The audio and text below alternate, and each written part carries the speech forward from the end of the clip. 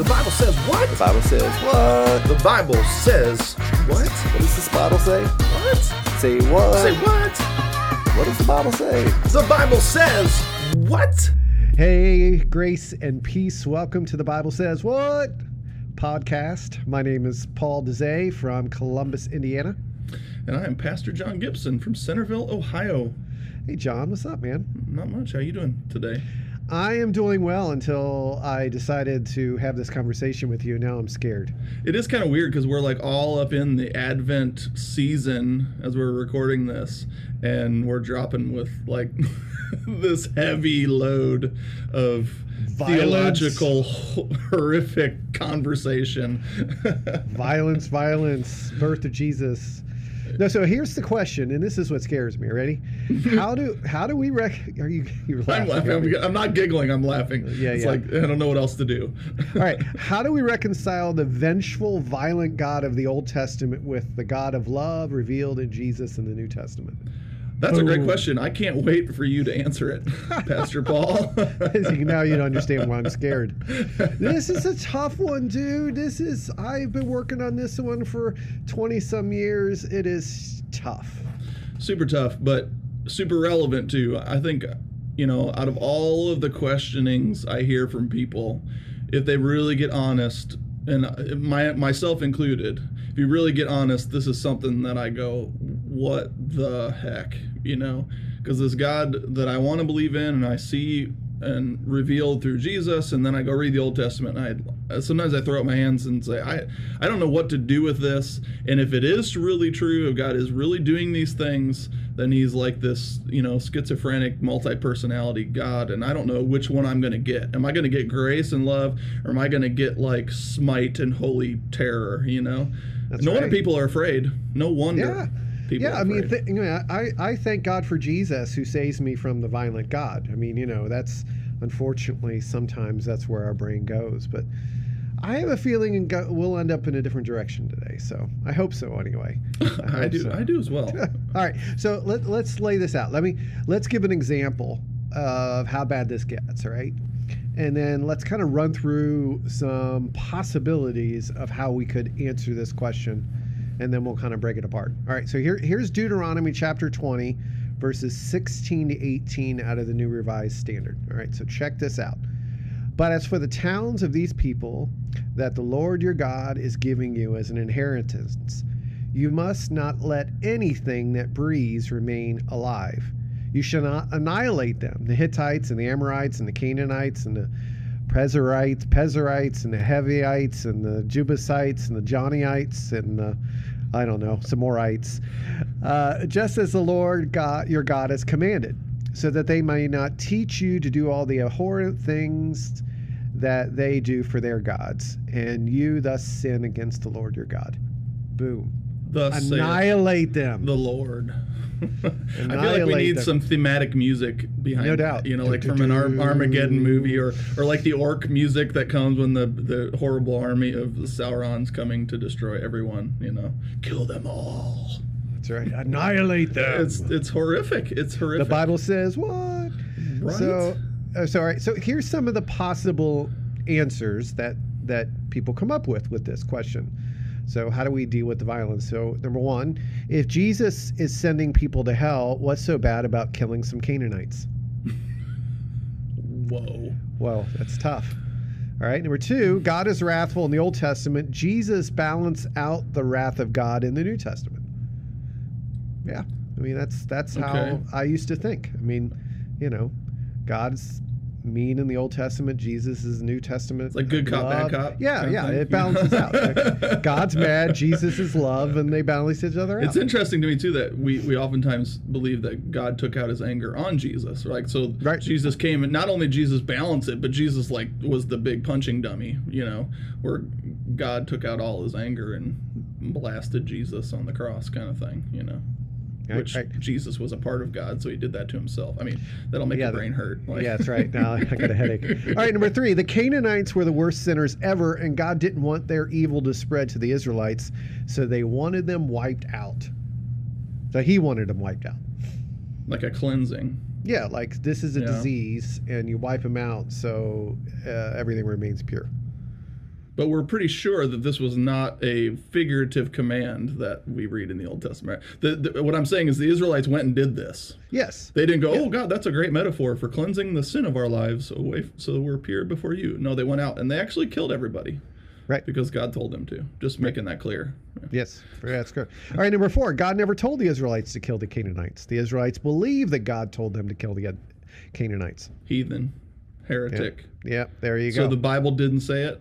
They thought they did. They thought thought that God, because, I mean, and this is, we'll get more into this one a little bit. They typically in that ancient Near East time period is the gods told you to conquer every man, woman, and child. I mean, that was the way things work. So, of course, they believe that God wanted this. So they believe God told them to do this. This one, you put a star by that one, because for me as a Bible teacher, as a Bible learner, that's hugely important, right? Is the story behind the text, what was going on. And we talked a little bit about that in previous episodes. But what was the lens with which the Israelites saw and related to God? Let's put a star by that one. All right. I put a star, a virtual star. Here we go. Number 5, Israelites never did wipe out the Canaanites. The editors of Scripture told the story that way to make a point against the myth of redemptive violence.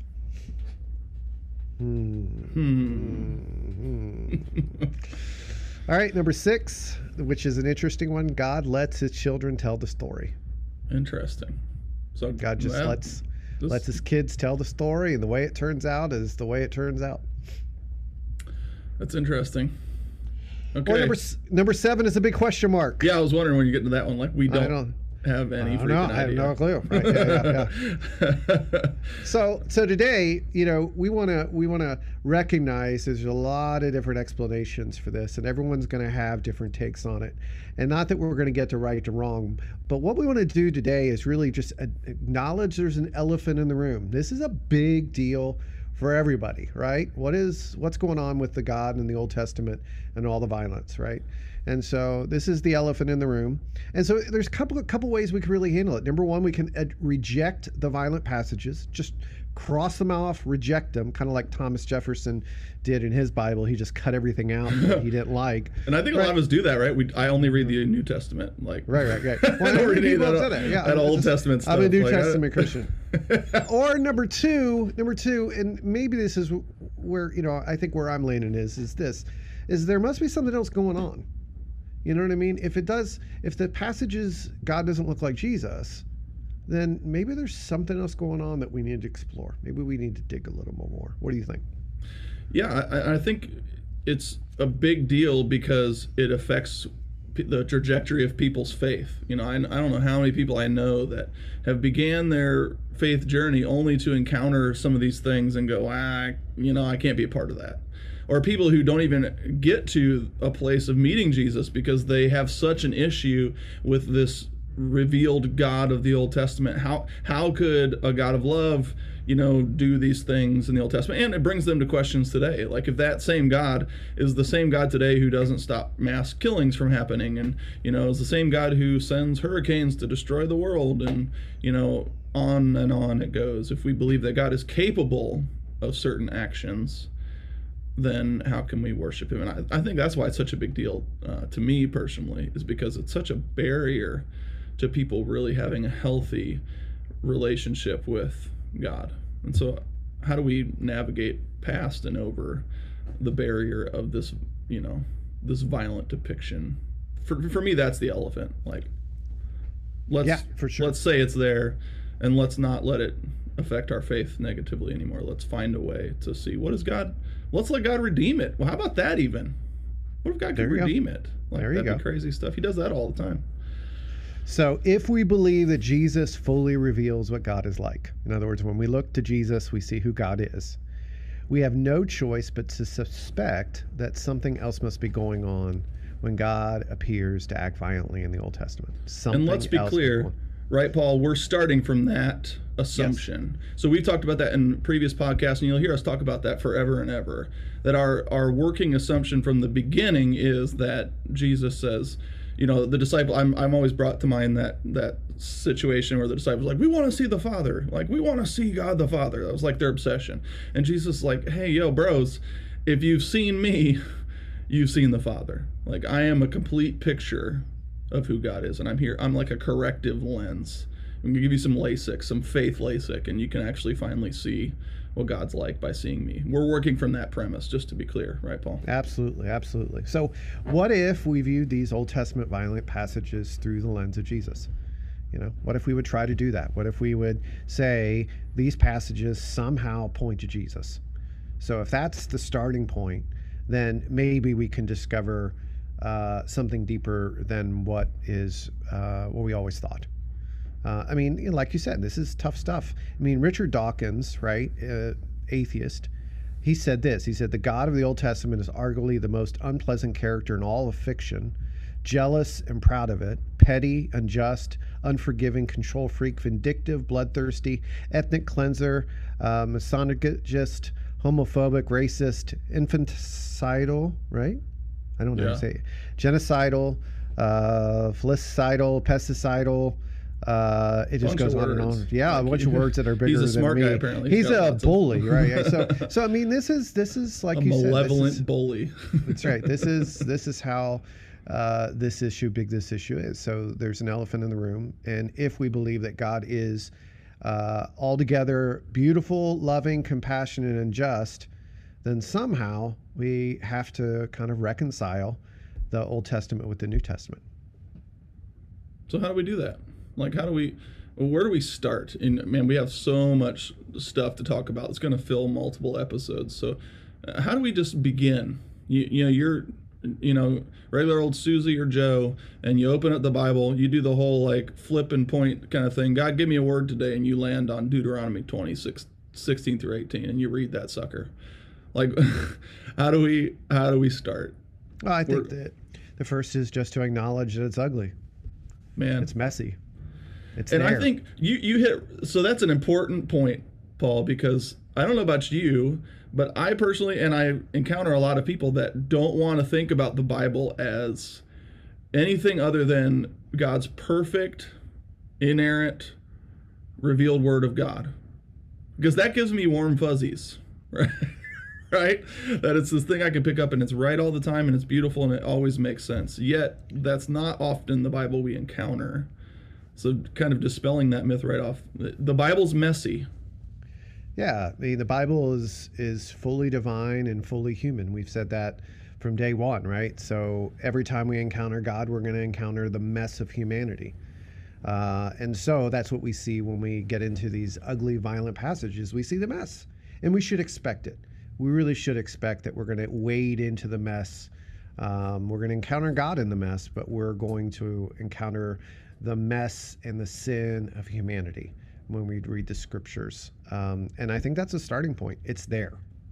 And I think it's right. It's not run from it. And It's a good point to know too. And maybe this is a topic for a future episode, but this whole inerrancy and mess versus messy Bible thing, that it's okay for it to be messy, and it doesn't ruin our faith or the foundations of our faith to recognize that there is, some of that tension in the scriptures. There's contradictions. There are things that we encounter and go, what is going on? For me, the real danger is when we read passages like this and we want our warm fuzzies that God, God understands more than we do, and he has a plan for everything, even bashing babies' heads on rocks.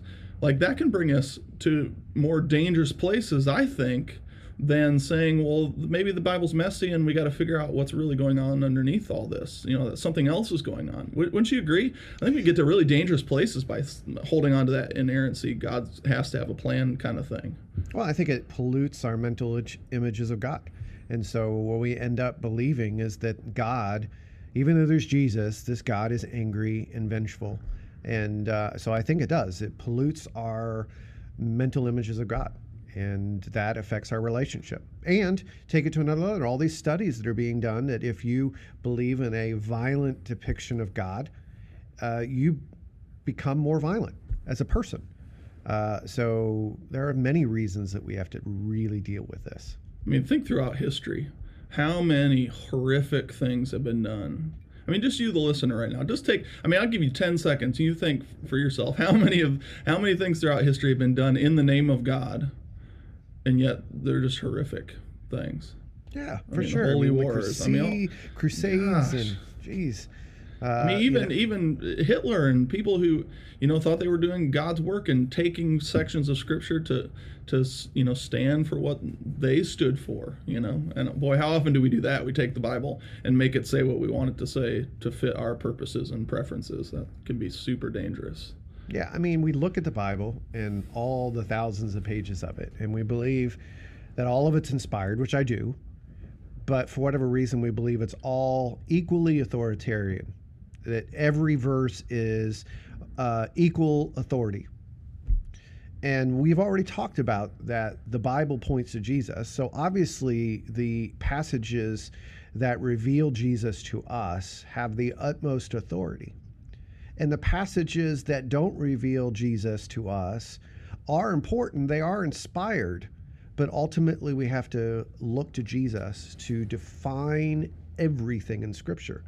And that is so, so important, especially when we deal with violent passages like we're getting into today. So what else is going on with this thing? If that's really the question, there must be something else going on, right? Yeah. Specifically with this passage we're kind of digging into. All right. So, John, you now are a missionary. Oh. And you are going overseas into some country that, let's say, in the jungle, right? And you don't speak their language. What do you do? Make hand signals. Draw cave drawings. Try to make up a language so they hopefully speak. Here's one. Here's what I'll do. I'll speak really slowly in English. Yeah. Where is the bathroom? So, all right. So you go in, and your job is to tell this village who's never heard about Jesus, tell them about Jesus. But you get in there, you don't speak the language, you don't know the culture. And what do you end up having to do when you get in there? You realize that they got some pretty violent traditions. Maybe this is gross, but maybe when a teenager becomes a man, you know what I mean? Maybe they chop off his left thumb or something so stupid, right? So you're coming in there telling about Jesus. How do you address the thumb issue? Yeah, and I think I see where you're going, because it leads us to a great point that we can't come in and like completely transport our perception of things, or God can't come in and completely transform, like, here's the perfect world in the minds of people that cannot comprehend that world, right? Because they live in their own. That's right. And so there's this difference between like influence and coercion, where he makes something happen, or does he have to, draw people slowly to a place where and this all over Scripture, right, where God's taking the people who can't see and he's helping them to see. Well, that's something that happens over time, I think, for all of us. So God is this missionary who comes to us in the midst of our mess, right? And he's guiding us and influencing us to health and to shalom and to peace. But he doesn't do it through violent force or coercion, right? He does it gradually and lovingly. And he teaches us about his truth in ways that take time. It's a progression. It's a process. It's a journey. And so when he comes to this group of people in the ancient Near East, he loves them patiently and even accommodates to them. I mean, things that he didn't want, but he knew that he had to teach them in a loving, patient way, like animal sacrifices. That wasn't his idea, right? The Israelites practiced animal sacrifices because everybody else was doing it. So what did God do? God accommodated and taught them through the sacrificial system how different he is. And, the same thing could be talked about with marriage and divorce. And he didn't want them to have a human king, but he allowed them to have bad idea. You're going to get messed up. And sure enough, they did. So in other words, God stooped down on our level and loved us enough to gradually, patiently teach us, even though at first it may appear that he was affirming our decisions. It may at first, it seemed like he was saying these things are okay. But could it be that he was lovingly, patiently leading us towards where he wanted to be. I think you make, and I'll jump ahead a little bit, Paul, but I think this fits here. This difference between our perception of God affirming some of these things that seem negative, so specifically violent acts, God's affirming, or is it humans perceiving or hearing through their contextual lens? Right. And I was thinking about just the other day, I told Marley, my middle daughter, to go get the trash from the road and bring it up to the house. I said, Marley, go get the trash and bring it up to the house. She went and got the trash, and she put the trash can right in front of the front door. And I walked out to go to work, and I opened the door. I can't even open the door because the big old trash can's sitting there. I said, Marley, why is the trash can in front of the door? And she said, well, you told me to bring the trash up to the house. I said, Marley, in what world would you not just put the trash can where they always go? And there was a disconnect between what I meant. I slapped my head. I said, that's not what I meant, Marley. And I could almost envision God in this same way, like trying to communicate his perfect word to the Israelites. And over again, they say, oh, that's a great idea, God. Let's go wipe out our enemies. And God saying, no, that's not what I meant. But they didn't have the ability to understand completely what he was communicating to them, is how I kind of try to wrap my heads around this thing. It's like a big game of telephone. They keep misinterpreting because they can only interpret through their context, right? Like you said, they were in a tribal world. So for them, it was normal. Anybody other than their tribe was enemy and was a threat. So the only way to deal with enemy and threat was to kill them. It's like this escalating violence thing going on in the world, which we could talk about some other day, that if you kill my brother, then I'm going to kill your whole family. That was just the way that it was. So it stands to reason when God says, I'm going to make you a people and give you a kingdom, and my promise is for you to live and be the people of God. It's not too far for them to make the leap and say, well, that means that God's saying we should go kill everybody else and have our kingdom, right? That's right. I mean, that's the way I look at it. I think that they interpreted it through their lens. And so God, in the midst of our sin and our mess, comes to us and loves us, even if it appears that he's validating what we believe is correct. And that's oftentimes what missionaries do. They go into third world countries and they love on the people, and they have to pick and choose what are the issues they're going to address first. Because obviously people are where they are in that time. And, tribal warfare, everybody wipes out men, women, and children. That's what you did. You kept the virgins as spoils of war. I mean, this is the way things worked. So obviously, these people felt that their God, just like all the other gods, affirmed their actions. And unfortunately, that's where we, as people who interpret Scripture, have to understand what's going on behind the text.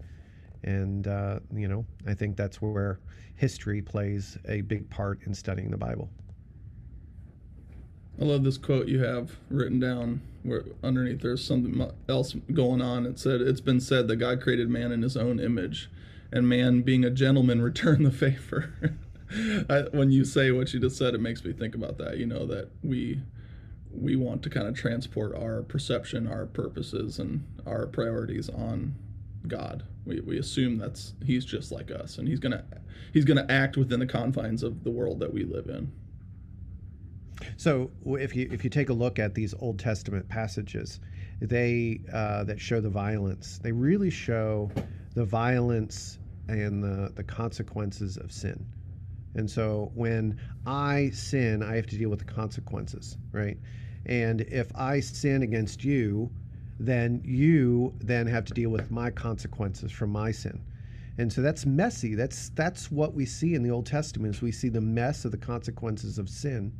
And God lets that happen. God lets us tell the story in the way that we see it. He doesn't dictate. He doesn't come to us and say, I want you to write this down exactly the way that I'm saying it. It's human beings encountering God, and they're writing it down from their perspective. And if they're in the midst of sin, then they're going to see it through that lens of sin.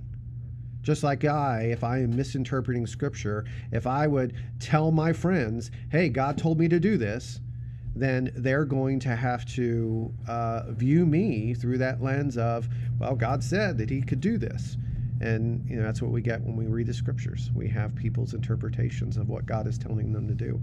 And it gets dangerous and messy. It seems a lot more complicated too, to have to read the Bible this way, as opposed to reading it literally, and kind of hiding underneath the safety net of inerrancy, where we can just say everything that's in the Bible is God breathed, which we believe, God was a part of it. The difference is that he's also allowing us to be a part of it. But boy, this is a lot more complicated way to read the Bible, because we have to take so many other things into account. We can't just throw our hands up and say, well, God knows better than we do. We just have to trust him.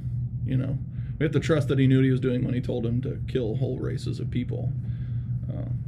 It's a lot harder. This is a lot, and let's speak that out, that this is a harder way to read the Bible, because you can't just jump to those simple assumptions. You have to say, what was going on with those people? How did they view God, and why did they hear him a certain way? And with all that in mind, how does Jesus set us straight? They didn't have the great convenience of having Jesus yet. They just had these promises in the future of what God was going to do, right? We have this great convenience where we can flip ahead and say, well, now we have a new hermeneutic. That's a fancy word for interpretation lens. We have a new way to say, well, what was really going on here? What is going on? Yeah, and if we believe that Jesus fully reveals what God is like, then we have no choice but to suspect that something else must be going on when God appears to act violently in the Old Testament, right? And so something else must be going on. So what is it? Well, maybe they're dealing with their worldview, and God is working lovingly to bring them to shalom where they're at. That takes time, just like a parent raising a child. Doesn't always happen in the snap of your finger, right, John? Hey, do My it this kids way. do. They're perfect Well, angels. So. Yeah. Maybe you're just a better parent than I am. But, well, I don't want to say anything. Yeah. But it takes time. It does. And that's what we're reading in the scriptures, is we see a loving father loving his children, leading them, guiding them, forming them, shaping them to be the people he wants it to be. But as children, sometimes children make a lot of mistakes. Sometimes they beat up the kid down the street. And that's what we see when we're reading these scriptures from an early stage of the community of God. I think it's important too, and this just kind of came to mind. It's actually not in our show notes, but I'll edit that out. But this came to mind, Paul, because this isn't like a maybe thing. Like God may be meaning something different in these Old Testament passages. We know this to be true because of what Jesus said. And he even speaks it clearly. This one came to mind as you were talking, where Jesus says, "You've heard it said, but I say." You've heard it said, an eye for an eye, but I say, turn the other cheek. I mean, Jesus clearly is saying, take this Torah law that really wasn't, like you said, a loving kind of movement away from this escalating violence. So back in the Old Testament, God saw the problem of, you kill my brother, I'm going to kill your family, I'm going to kill your tribe, and we're going to destroy the world. That was escalating violence. Like, it's always a one-up kind of world. And so God knew he couldn't get them all the way to Jesus, but he said, listen, let's just make the punishment or the retribution equal to the crime. So if you gouge my eye, I'm going to gouge your eye. We're going to make it equal. But then Jesus takes it one step further, all the way to wholeness, and reveals, like, here's the ultimate end of the world that I want you to live in. And to me, that's proof of this. It's like proof of concept, where the God reveals himself slowly to all of the Israelites because of the world they live in, but then ultimately wants to bring them to this place of nonviolence, right, where there's no retribution. Instead, we live in like this eternal restoration because of this submission and laying down of our rights, which, hundreds of years ago, the Israelites would have like scoffed and said, what the freak are you talking about? But it's, for me, that's proof of concept in this whole conversation, is that that's exactly what Jesus does. He spends this whole first part of his sermon like saying, hey, you've heard it said. He's taking Torah and reinterpreting it, saying, let's take it one more step further. Well, I mean, that's the entire Old Testament if you look at it from progression. You think of Abraham and Isaac. Abraham being told by God to take his son Isaac up the mountain with wood to sacrifice him, right? because all the gods in those days required children sacrifices, right? So they go up there, and Abraham goes to sacrifice his son Isaac, and God says, wait. And God provides the sacrifice, right? And so in that day, Abraham would have been, wait, this God's different. This God's not like all the other gods. Well, maybe that message is exactly what's being communicated through the Old Testament, but we have to have eyes to see and ears to hear that this God is different, that this God doesn't require child sacrifices. In fact, as you go through the journey through the Old Testament, you discover that God abhors violence, but it takes time to see all of that. And when we get to Jesus, just as you said, Jesus is the picture of Torah come to life, and Jesus is the picture of what God intended all along, but just as children who can't see what the parents want to do immediately, it takes time for them to get it. And by the time we get to Jesus, Jesus is able to teach them, no, don't hate your enemies, love your enemies. Jesus is teaching them what swords to plowshares meant. It just takes time. Gives me a lot of hope too, Paul, because I want that God. I want the God who reveals himself sacrificially as a God who says, I'm going to come, and even though my people over and over again choose the wrong way and choose sin and choose destructive behaviors, I'm going to come, put flesh on, hang on a cross, and show them the picture of redemptive, restorative justice. And even the image of the cross we get wrong, I think, as we think it's this, and we hit on that a little bit. That'd be another whole podcast conversation, but we think that God, the Father's like just doling out divine wrath on Jesus, and thank God he's there taking it for us, But the activity of Jesus sacrificing, this humbling before laying down of life, is a picture of what restoration accomplishes. Instead of violence, we submit and we give ourselves so that life can form from the midst of that dying.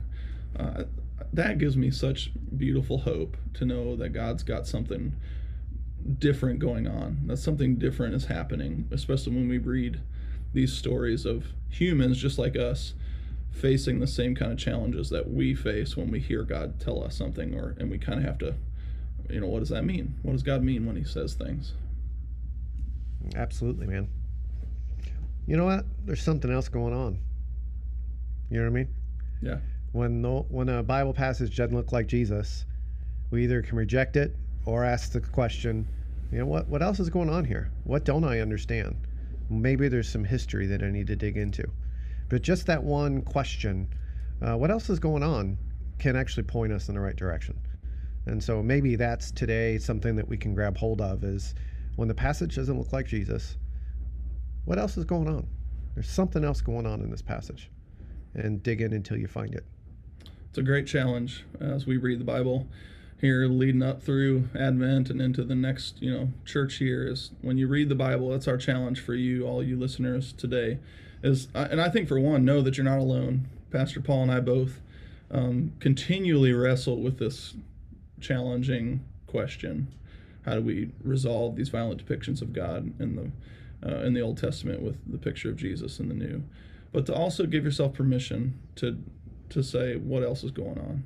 Don't just read things at face value and throw up your hands and say, well, I just can't understand it, so I'm going to leave it at that. God has something more for us.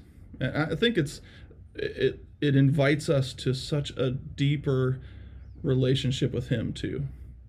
Like to really come before God and say, God, this makes no sense to me. May your Spirit guide me and lead me to really understand what's going on, and how can it make me move closer to Jesus, move closer to you. What a powerful invitation God gives us in that way. Absolutely, man. That's awesome. Hey, all those out there that want to go deeper into this conversation, and we'll definitely be doing more podcasts about the violent imagery in the Old Testament. There's a great book that we highly recommend. It's called Cross Vision by Gregory A. Boyd. Cross Vision by Gregory A. Boyd, and he deals with this topic head on.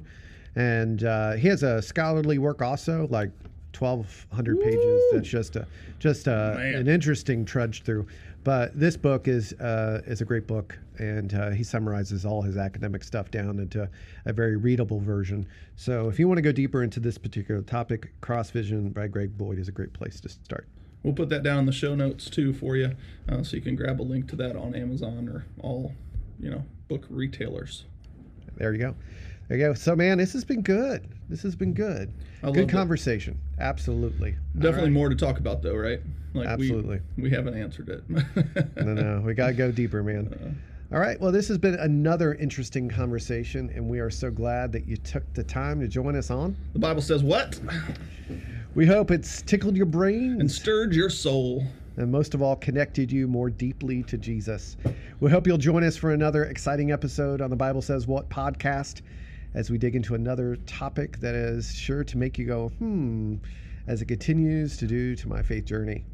How do we know what the Bible is accurate? Didn't scribes make changes along the way?